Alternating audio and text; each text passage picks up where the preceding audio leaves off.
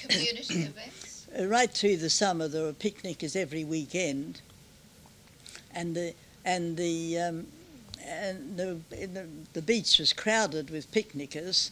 They used to come down by train and walk up Leek Street to the river, and during the First World War, we used to give pony rides on our ponies and charge them a penny and threepence for a ride, and the money was given to the Red Cross. That's a lovely story.